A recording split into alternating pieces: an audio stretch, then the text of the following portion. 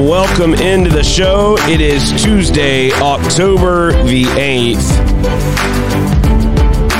Excited to have all of you tuning in, joining the show. It is 8 a.m. on the East Coast, 5 a.m. out west, and all time zones in between and around the world. Daniel Workman coming to you from the Dream Imagine Sports Studios. We're going to do something a little bit different after the break. We're going to go back to the origin of this whole project, and we're going to take some of the micro episodes of a podcast series that started this whole thing called SoccerWorks. And one of the requests that we got doing that show and doing SoccerWorks was to expound, to take more time, because these podcasts were, a couple minutes long, and it was difficult to really get into the depth and nuance of certain topics. We were trying to kind of cover tidbits of information and do it in a poignant way, but try to to really explain what was going on in U.S. soccer and in American soccer at large. And so we're going to take some of those clips and some of those things, and we're going to talk through them coming up after the break. So a little bit different show today, but I feel like it's time and it's necessary. And so looking forward to digging into some of the archives and going through some of those old episodes and really kind of taking a look at what is, and maybe we'll see if anything's changed in the year plus since we started this entire project, and we'll get into the history of that as well coming up after the break. Sports Illustrated has a piece out. Michael McCann headline: U.S. Women's National Team, U.S. Soccer, and manipulating math in the equal pay fight.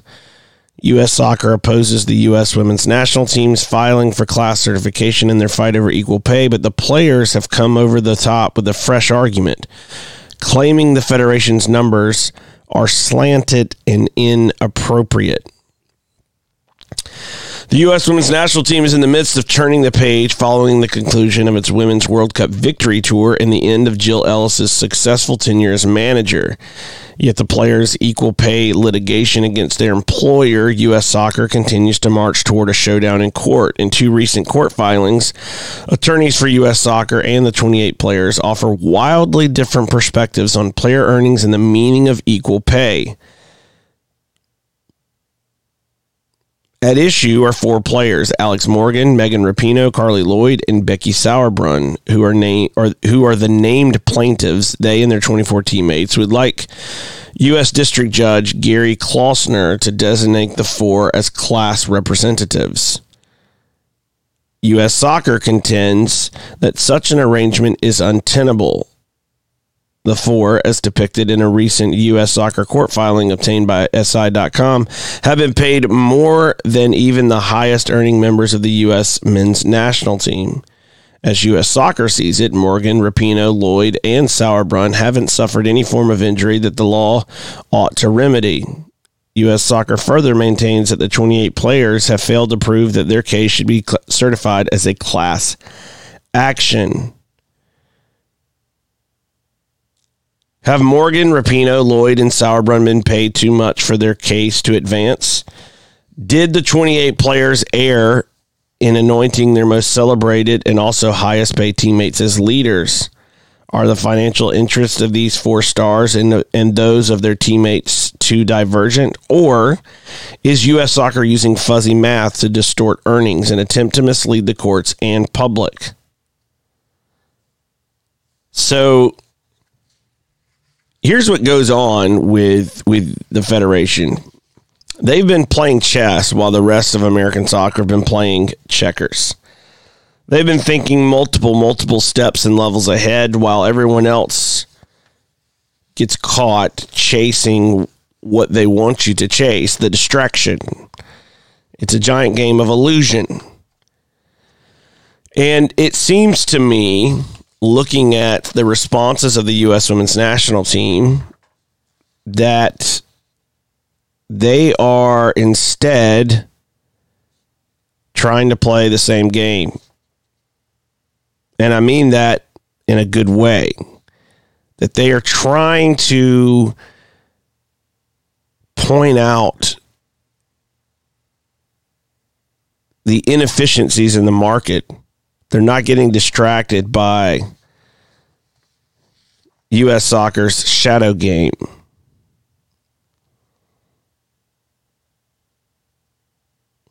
So, just to back up, this lawsuit for the U.S. women's national team is contending that it's not just about equal pay, it's about equal treatment from the federation. And they're claiming that the men get different treatment than the women. And that is a fact.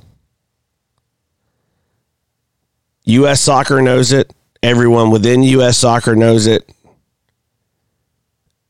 And quite frankly, of all the PR battles to fight, this is the dumbest one of all. Fighting Hope Solo and fighting the U.S. women's national team. Two suits, very similar, and they're dead to rights. The lawsuit is premised on the contention that U.S. Soccer has violated two federal laws. The article goes on to say the Equal Pay Act and Title VII of the Civil Rights Act of 1964. These laws prohibit employers from paying employees less on account of their gender. The 28 players maintain that U.S. Soccer has paid women's players much less than the men's players for the same or substantially similar job responsibilities. Such disparities, the women players insist, reflect gender discrimination.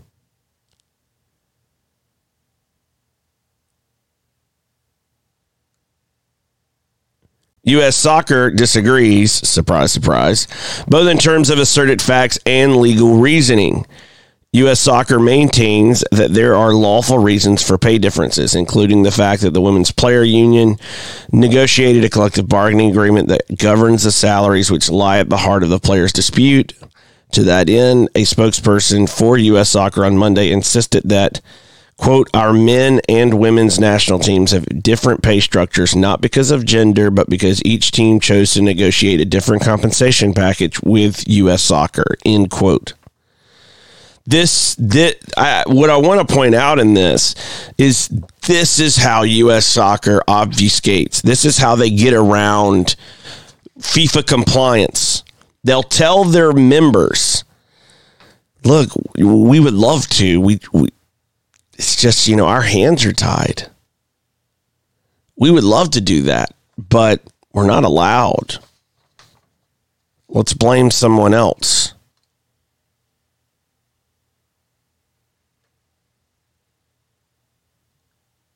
The point that when you look into the comments of the U.S. women's national team in their legal case, the point that they're trying to make is rate of pay. Like, you have to make this thing apples to apples. And this is the part where,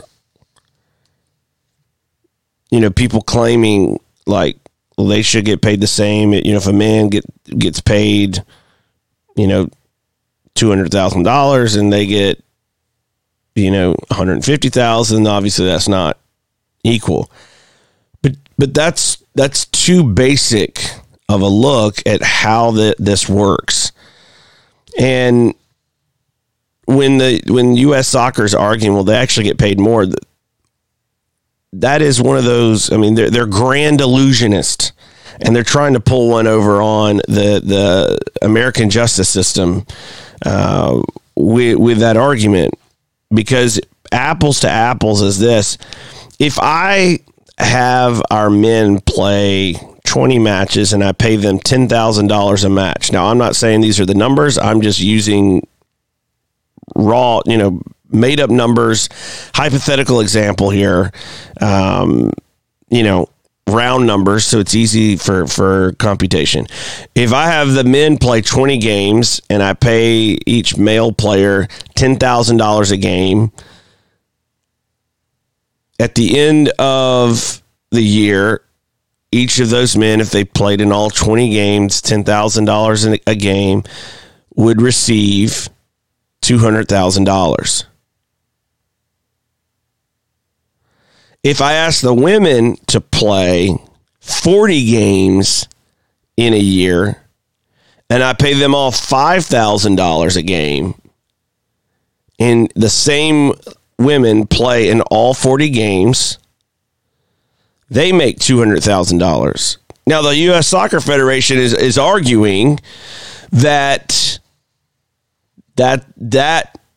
would be equal pay. Look, we paid them $200,000, each of them. But here's the caveat. Here's what U.S. Soccer leaves out. This is part of their grand illusion, the grand deceit. Is it's not equal pay just to calculate a dollar figure at the end of the day. You have to take into account, how did you arrive at that dollar figure? For the example I gave, where you have a male and a female player, one playing 20 games to get to $200,000, the other to play 40 games to get to $200,000, it's not equal pay. This is why I'm always careful to point out when I talk to people about this subject, it's not about equal outcomes. It's about equal opportunity. Meaning, the opportunity should be the same. The treatment should be the same. The outcome should be based on input. Meaning this. If you're gonna play for the men's national team and you get $10,000 a game, then that should be the same standard for the women, $10,000 a game. And if you have the women play 40 games, well, that's on you, Federation. Now you're going to pay them $400,000 instead of $200,000. In that scenario that I gave, that's what equal pay should look like. It's an equal opportunity, not an equal output in terms of total compensation. It's equal output in terms of opportunity. The rate, meaning if you broke it down into a per hour, if you think of this as running a local business and you hire a teenager to come in and work and you pay one teenager $7 an hour, you pay another teenager $9 an hour for the same work, 40-hour work week, there's going to be a pay discrepancy between the two. That's what we're looking at here. And that's what the U.S. women's national team are arguing. That is a point that the U.S. Soccer Federation does not want to acknowledge. They want to blame the CBA. But here's the truth on the CBA. The truth on the CBA that U.S. Soccer is trying to hide behind with both the men's and the women's national teams is the amount of coercion, influence, threats that goes on behind the scenes. The pressure put on these players. Hey, don't push too far or you're not going to get a chance with the women's national team.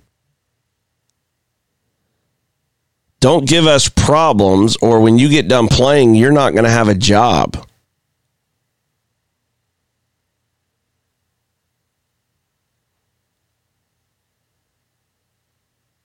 You need to think about your future.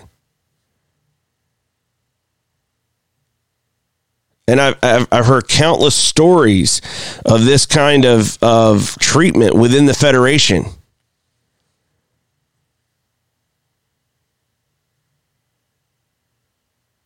Remember who can take care of you. Remember who can give you opportunities. Remember who can make sure you have an income. That's not a fair negotiation for a player to sit down with the Federation when at the same time the Federation's going, look,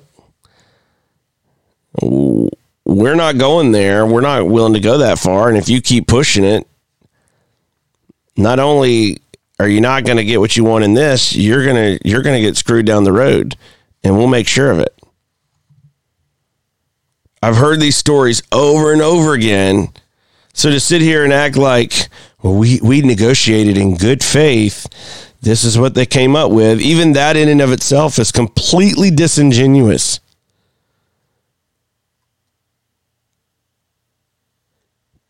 This is why I say the U.S. Soccer Federation is they are grand illusionists. They have figured out a way to continually pull this charade on the public and continually mess with the media, mess with the court system, mess with their own members by obfuscation, by pulling these illusions, by being factually correct, but breaking the spirit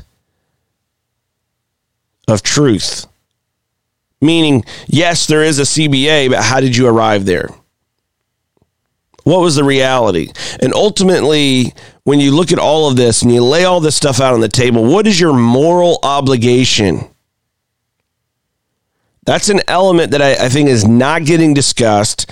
It is an element that I think needs to be discussed, and it should be at the center of this conversation. It should be at the center of every lawsuit right now between the U.S. Soccer Federation and those plaintiffs. What is the moral obligation of a federation that is supposed to be the national governing body of soccer in this country? What example should it be sending to the rest of the world in the way that it treats its male and female players? What should it be doing in terms of opportunity and access for all of its members? Not just what's good for Major League Soccer, but what is good for everyone.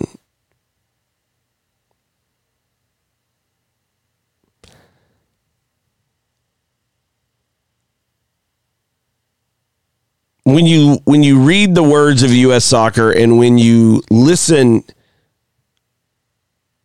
to the words of the Federation,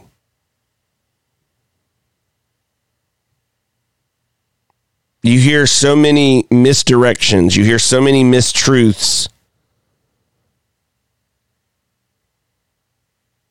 There are comments that are just not genuine. They are meant to confuse. They are meant to weasel out of situations rather than try to do the right thing. When you run a business and you're the person in charge and you have a contract, you have an agreement, whether written or verbal, with your customers or your clients, if you want to have a long-term successful relationship with that customer or client, and your company makes a mistake, your company messes up,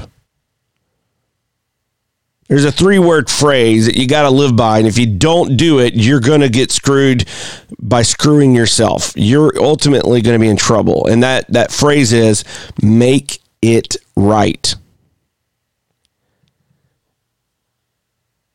If I'm a soccer club and I say this is what we're going to do, boom, boom, boom, boom, boom, and we don't live up to that, then I have to figure out a way to make it right. I have a moral obligation to honor my word, make it right. When you're the U.S. Soccer Federation, you have a moral obligation to make it right for these players, for all of our players. And it's about time we see some leadership at the federation level. Some real leadership that demands accountability of itself, that puts out a bold vision and plan and leads us into the future and starts figuring out how to make it right when it comes to all of its members. Our sponsor this half hour is Duktig Brand, DUKTIG brand.com. Go there, check them out, place an order, and use the promo code DWSHOW to get 10% off of your next order at duktigbrand.com. We'll be right back after this.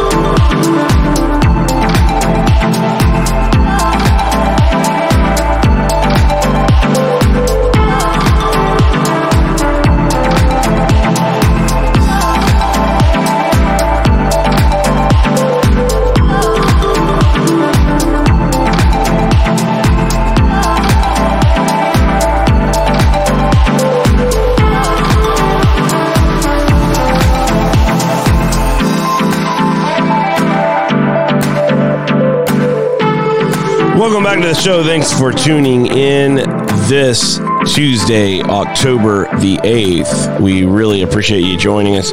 Yeah, I mean, look, when you look at where things are with the Federation, it is just bizarre to think that a national governing body would have this posture, especially when you're looking at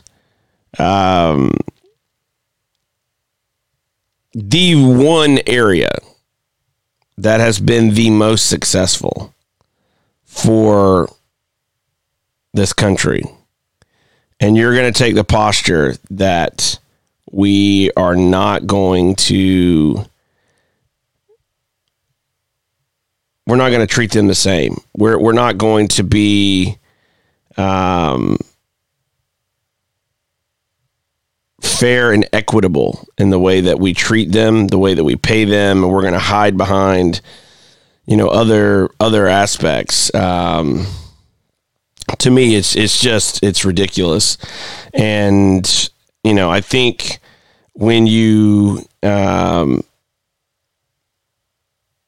really look at, the way the Federation handles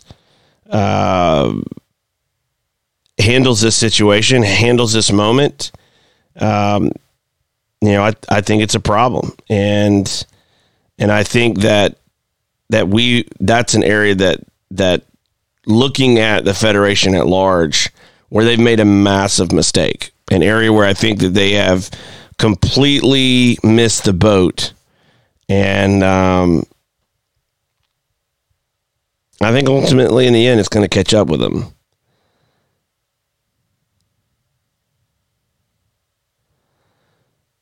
So we talked about at the top of the show, this idea of going back to the origin story of this show, the origin story of this entire project. And the origin story began with a project called SoccerWorks. And it really was based on this idea of could we take some topics, could we take some moments and give a short little synopsis of, a topic. Now, I realized we could not get into a lot of depth and detail, but we wanted to try to at least cover them in the best way that we possibly could. One of the things that drives this is really the origin of this whole thing, which is I think that American soccer that this country could be the greatest soccer country on earth. Not only do I think we could be, I think we should be. I don't think we have any reason or excuse that if we put our minds to it, that we couldn't become that. And so I want to go back today and go through some of these very beginning episodes. They're very short, and we're just going to listen to bits and pieces of these episodes. And then I want to get into some more detail, because it was one of the most talked about, most requested things about SoccerWorks when it began, this whole project that led into the Daniel Workman Show. The reason why we went into a longer format in the first place came out of this feedback that we received. And I want to go back and take a look at some of these topics that we covered in the very beginning and see if we can't give you a little bit more color and detail as to, why or what we were thinking, etc. So, to kick it all off, we're going to start with the very first episode of this entire project, episode 1 of SoccerWorks. Take a listen, and then we will dive into more. If you ask me a question and I don't know the answer, I will find the answer. I want the truth! You can't handle the truth! With the world so set on tearing itself apart, it doesn't seem like such a bad thing to me to want to put a little bit of it back together. You all know why I'm here. 3, 2, 1. Welcome to episode 1 of SoccerWorks with Daniel Workman, where we take a brief look at how soccer works in the U.S. and around the world. On this episode, we dive into American soccer. The first step in solving any problem is recognizing there is one. America is not the greatest soccer country in the world. We could be, and I think we should be. Unfortunately, greatness is not our purpose or our aim. We need a mentality shift.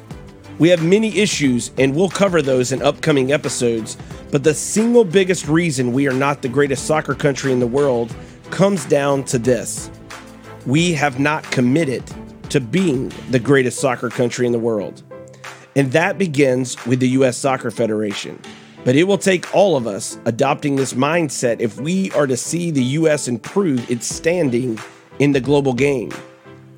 Every problem and every issue we have stems from not having greatness as our primary vision and purpose.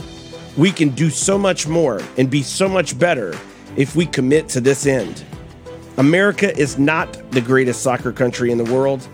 but we could be. Thanks for listening, and thanks for sharing. I would love to connect with you. So that began this entire project. Episode 1 of SoccerWorks. We are not the greatest soccer country on earth, but we could be.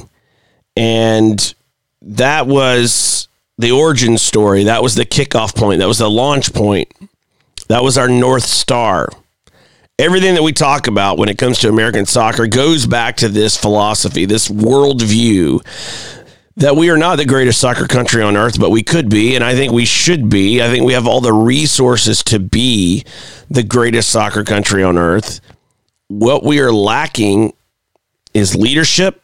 We're lacking vision, and ultimately that should come from our federation. And so in turn, we lack a federation that is boldly leading us to greatness. And the reason why I took that approach when I said America is not the greatest soccer country on earth, because we are not aiming for greatness. We're not aiming for excellence. You never hear from the Federation a challenge to the grassroots, a challenge to Major League Soccer to reach for more. There is an inferiority complex and mindset that is, for a very long time, permeated the upper echelons, the levels, the leadership positions of the U.S. Soccer Federation. It's this mentality of, look, we're still struggling. Let's just be happy with what we have. Let's appreciate what we have, man. It used to be worse. Well, if it's still worse 5 years later, 10 years later, 15 years later, if it's still not that great, if it's still not catching up with its global counterparts or other sports in America, it's a self-perpetuating cycle. If you just zoom out and you look at the Federation and the leadership of the Federation when it comes to where we are going and the mindset and the mentality of those in charge, and you look at, man, we're not there. Our league is, our Major League Soccer, our top professional league, they're still growing. They need time. The USL, the NWSL, all these leagues, they're trying. They're not there. We're trying to get this stuff implemented, but we're not there. The culture isn't there yet. Got news for you. It's called leadership.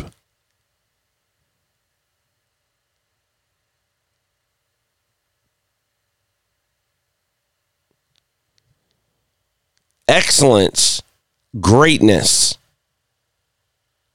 are not accidents. They are intentional. They are intentional pursuits.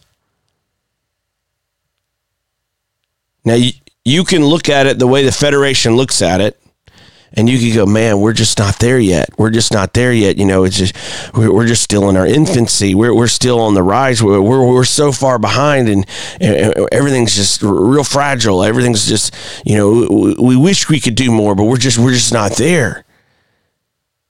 We got to be thankful for what we have. We don't want to mess up what we have. We worked really hard to get to this point. I get we're not where we want to go, but we're making strides, and we got to be careful. That's not bold leadership. If JFK would have gotten up in front of the country and said, I declare by the end of this decade that, I'm afraid, I'd like to go to the moon one day, but it just looks like Russia's going to get there first. And I just really want to prepare the country, and quite frankly, the world, that we're just in our infancy in this. We're behind, and we need some time. we hope one day that we can get there, but we just need to be thankful that we have a space program, that we're trying to make strides to get better. I mean, I would really like one day for us to stand on that proverbial mountaintop and be the preeminent space program in the world. But, you know, we also got to look at where we've been, you know, over the last 10, 15, 20 years and where we want to go over the next 25 to 50 years. And we've got to keep that in perspective, too. We don't want to mess up some of the progress we've already made. And so I boldly declare that by the end of this decade that we're going to make progress.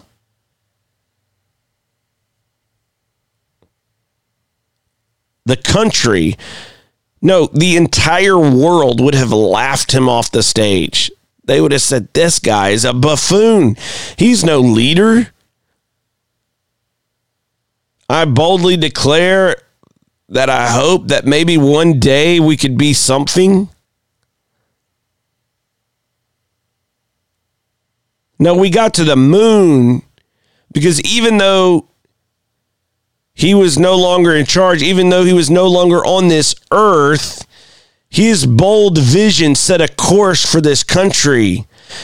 And the space program knew that all eyes were on them, that they had to get it done. That by the end of this decade, we would put a man on the moon, period. Greatness and excellence are no accidents. They are intentional. Federation is not leading us there. Greatness is not their pursuit. And so this whole idea that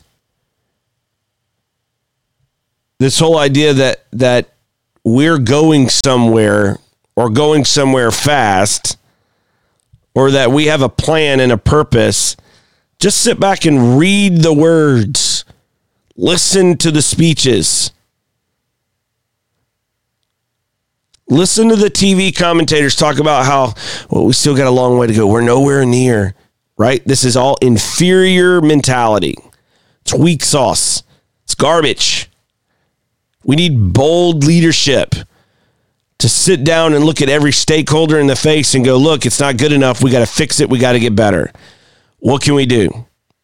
How do we get every area of this country opportunity and access? How do we make it better?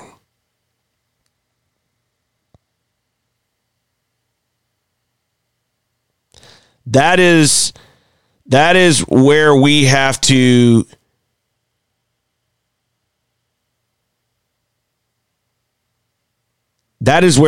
get to.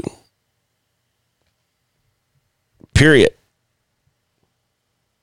We have to have that approach that we are going to do something amazing, something bold, something never been done before.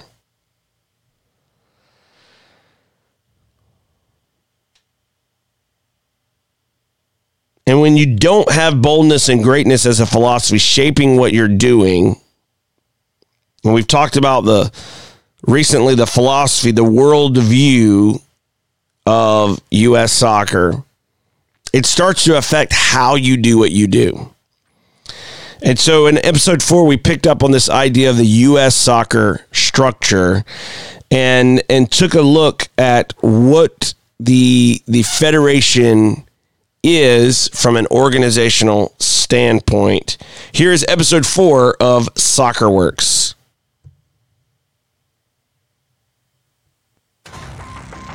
If you ask me a question and I don't know the answer, I will find the answer. I want the truth. You can't handle the truth. With the world so set on tearing itself apart, it doesn't seem like such a bad thing to me to want to put a little bit of it back together. You all know why I'm here. 3, 2, 1. Welcome to episode 4 of SoccerWorks with Daniel Workman, where we take a brief look at how soccer works in the U.S. and around the world. On this episode, we look at the structure of U.S. soccer. The U.S. Soccer Federation derives its authority from two governing bodies, FIFA internationally and the U.S. Olympic Committee domestically. It is the national governing body for American soccer. The federation is run on a macro level by its officers and board of directors, and on a day-to-day level by its CEO and their staff. There are only two elected positions, president and vice president. All other positions are appointed by the president and affirmed by the general council. This general council is comprised of four voting councils, the professional, adult, youth, and athlete councils. The remaining minority percentage of the vote is split amongst board members, lifetime members, and others. The problem with this structure is that players, coaches, and club executives don't have a direct vote in determining the direction of their own federation. The structure of U.S. soccer is literally set up to prevent progress away from status quo. Every voice should matter, and our federation should work for all Americans. Thanks for listening, and thanks for sharing. Learn more at So that was episode 4 of SoccerWorks, the U.S. soccer structure, where we were taking a look at what the federation organizationally looks like. And just to kind of give a quick refresher, because those episodes are really quick and there's not a lot of detail there. The U.S. Soccer Federation is the national governing body in the United States for the sport of soccer. And they get their power and authority to govern soccer, to regulate or to sanction, a soccer club, a soccer player, a soccer team, a soccer league, etc., from two authorities above them. One authority is FIFA. Now, that is the international governing body of soccer, which provides oversight and sanctioning of the U.S. Soccer Federation. They basically certify that the United States Soccer Federation, the specific organization, is the recognized member of FIFA, the international governing body for the sport. The U.S. Soccer Federation also gets sanctioning and authority and power from the U.S. Olympic and Paralympic Committee. And the reason why they get authority for that from them has to do with the Olympic program.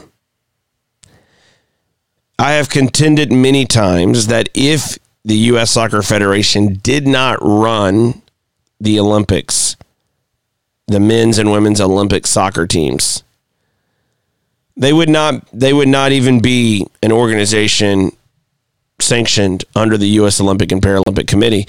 That would also throw out their requirement to honor the Ted Stevens Act that has created this athlete council. Now, as with many of our laws, there were reactions to things that weren't going well. And so, lawmakers wrote a law. It's called the Ted Stevens Act. And, it was there to govern U.S. Olympic, Paralympic Committee and the sports associated with that, the governing bodies that are part of that. And so part of that is they said, look, you got to have athlete representation. You've got to, provide some oversight regulations there. The problem with the law, when you look at that, is that it's written in a way where it's not inclusive of athletes. It's actually the Ted Stevens Act, and the requirement of the federation is to for the 0.1% of athletes in this country to be represented.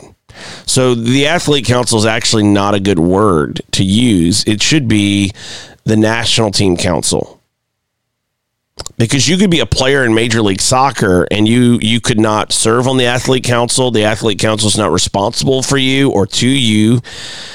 No player, in this country that's 8, 9, 10 years old is being represented on the athlete council. These are only national team players. And those national team players could be, from the Paralympic team. It could be from deaf soccer. It could be from the U.S. women's national team, the men's national team, etc. But it has to be from one of those national team programs. That's where these athletes come from. But athlete is really too generic of a word. It's actually not general in definition. If you look at the law and if you look at the way U.S. Soccer treats it as well to be in compliance with the law, it's not an athlete council. It is a national team council. And it's if they're not going to be represented, if all of these players, these millions of registered players within the federation are going to be represented by the athlete council, which there is a way to do this and do it well. If they're not going to do that and take that into consideration, then that council should be renamed. It should not be called the Athlete Council because it's misleading. This is another one of the grand illusions of the U.S. Soccer Federation. It should be renamed the National Team Council. Because that's who it is. That's who they are responsible for. The elite of the elite, which is no surprise that the U.S. Soccer Federation have worked hand in hand with the elite of the elite to keep status quo, protecting the elite of the elite, because we have an elitist system. We have an elitist structure. It's not shocking when you actually peel the layers of the onion back and you start to look at what's going on and who's doing what. When you look at the Athlete Council, we should really call it the National Team Council. And when you understand that it is made up only of former national team, current or former national team players, and it's only responsible to represent former or national team players, you realize that that council doesn't need to look out for the well-being and the best interest of millions of registered soccer players. They're only needing to look out for those that are like them. Our council system is a problem. It's a big problem. And that council system has pitted members against one another. Your structure, what you do, how you're structured to operate, is going to determine the output, the outcome. The segmentation has created a system where you have members fighting against members who have interests that are not aligned. We're not working together to build this soccer vehicle that can land us on the moon. We are at war. We have a country that is divided, and it has been divided by the very leadership, the organization required to lead us and govern us has been the one dividing us. Here's episode 5, where we look at U.S. soccer segmentation. If you ask me a question and I don't know the answer, I will find the answer. I want the truth! You can't handle the truth! With the world so set on tearing itself apart, it doesn't seem like such a bad thing to me to want to put a little bit of it back together. You all know why I'm here. 3, 2, 1. Welcome to episode 5 of SoccerWorks with Daniel Workman, where we take a brief look at how soccer works in the U.S. and around the world. On this episode, we look at U.S. soccer segmentation. U.S. soccer is an amalgamation of disjointed, disconnected segmentation. It is made up of isolated and independent organizations with competing interests. In other words, it is a collection of silos. For decades, the Federation has underachieved, fallen short, and failed to realize its potential due to poor leadership, a mindset of inferiority, and a small-minded vision. To better see the effects on U.S. soccer, think about this. America is a country of 300 million plus with world-class infrastructure and the greatest sports economy on earth. And we just failed to qualify for World Cup 2018 in the weakest confederation on earth. Our problem is a leadership problem. The philosophy of segmentation, separation, and isolation is hurting us on every level and in every area. You see it in our governance, you see it in our programs, and you experience it in the grassroots, where you can live a lifetime and never cross paths with a U.S. soccer scout. Thanks for listening and for sharing. Learn more at wrk.mn. So that was episode 5 of SoccerWorks, where we looked at segmentation. And it's really hard to get everyone on the same page when you're busy putting up walls between everyone. And a case in point is recently I was talking to some parents of one of my son's teams, and they were frustrated with realities of certain things going on with the team. And as I listened to some of their complaints, I shared with them that what you're feeling is a direct result of the U.S. Soccer Federation. People don't realize how the poor leadership and stewardship of the U.S. Soccer Federation affects the grassroots. I mean, we talk about it on a macro level, like clubs don't have the opportunity to build, meaning they don't have the ability to start a first team, promotion, relegation, work their way up, get access to television revenue, and get access to other forms of commercial dollars that can get them, not so reliant on pay to play or other things. And yes, on a macro level, that's absolutely true. And I am always talking about that on a macro level. The federation and the system that they have implemented has detrimental effects all across this country for clubs, for players, for coaches, access, opportunity, everything. But on a micro level, I don't think people really understand how the segmentation and the structure of U.S. soccer affects their day-to-day life. Not just on a macro, like, hey, one day we'd like to move up and we'd like to see our club do something cool, but like really affects like your ability to operate from Sunday to Sunday. That affects your everyday life, your schedule, your planning, etc. So I was talking with these parents, and I was listening to some of their complaints and their frustrations, and so I began to explain to them how the federation is set up and why and how that affects them negatively. And they had never heard of any of this. They didn't know any of this because it's at the lowest levels. It's in the grassroots.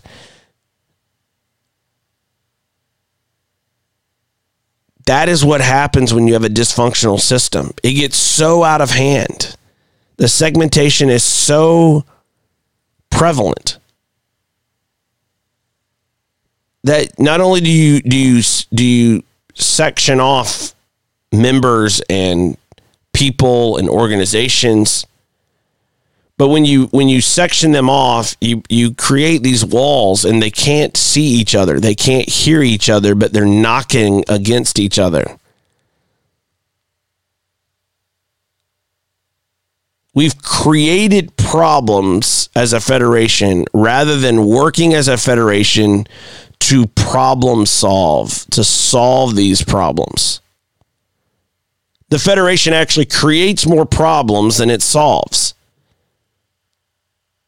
That's a problem in and of itself. When I look at the landscape of American soccer and I boil it down to a local club, and then I zoom out and I look at it on a federation level, the thing that I see repeated over and over and over again is that our federation lacks leadership. And the dysfunction of not having good and proper and bold leadership has filtered its way down through all of these silos and segments and levels and layers. John Maxwell, a leadership author and speaker and communicator, talks about the law of the lid. That if on a scale of 1 to 10 as a leader, if you're a 6 or a 7, you're not going to keep 8s, 9s, and 10s working beneath you for very long. At some point, they are going to leave because they are limited by your lid of leadership. You have to figure out how to raise your ability to lead if you want to have better leaders underneath you. When we look at our federation, we don't have the best and the brightest. We have what we have because the federation has been so poorly run for so long. Now, that's not to say that individually, person by person, that there couldn't be some really good people and some really good leaders. That's not what I'm saying. I'm saying, in general, the principle has played itself out over the decades. You're not seeing very many people around this country call for greatness, push the boundaries.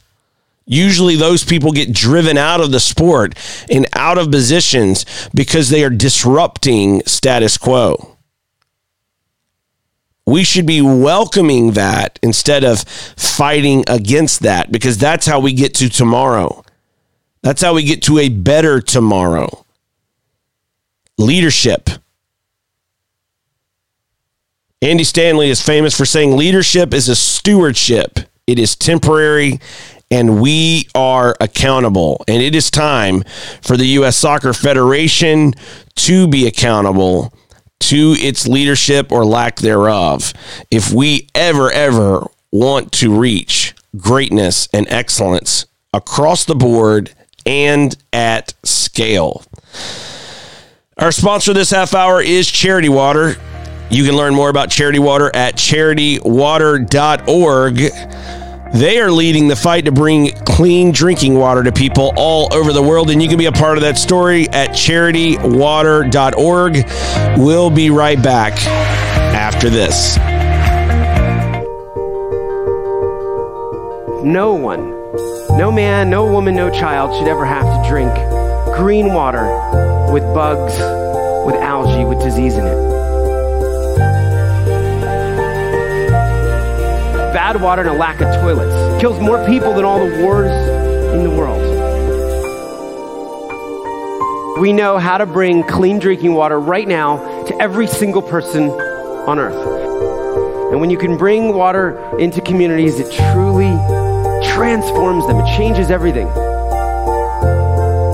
Or you could know that you'd made a difference. You could know that you had truly impacted the life of a family, of a community, of a region.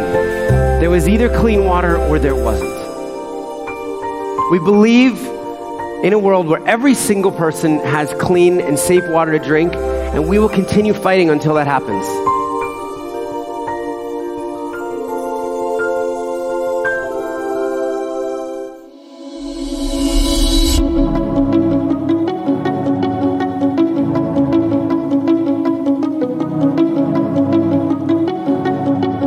Thanks for watching today. We did a different take, and I look forward to doing some more of that in the future, breaking down some of these old SoccerWorks episodes and really kind of going into some more depth and detail of what we were getting at in the very beginning. And it is the origin story for this show, which is that American soccer has a lot of issues. They are mainly issues of poor leadership, because every country is going to have things they have to solve. So to sit back and blame the reality or the fact that we have such a geographically large country, etc., that's not leadership. Everybody around the world has got things they got to figure out. We've got to figure them out. And so instead of getting drowned in a sea of over-examination and fear of problems or just giving up on even trying to solve them. We need a federation that's going to lead. It's going to lead us boldly into the future to achieve what I think could be and should be our destiny, to be the greatest soccer country on earth. And I look forward to doing more of that in the future, talking about where we are, where we could be, and where we should be, I think. And that was what started our entire show, this entire project. And thank you for joining us each and every day. And you can watch on Facebook.com/WRKMN or at DanielWorkman.com. Listen on iTunes, Apple Podcast. Catch me on Twitter or Instagram at Daniel Workman. Thanks for watching. We'll see you tomorrow.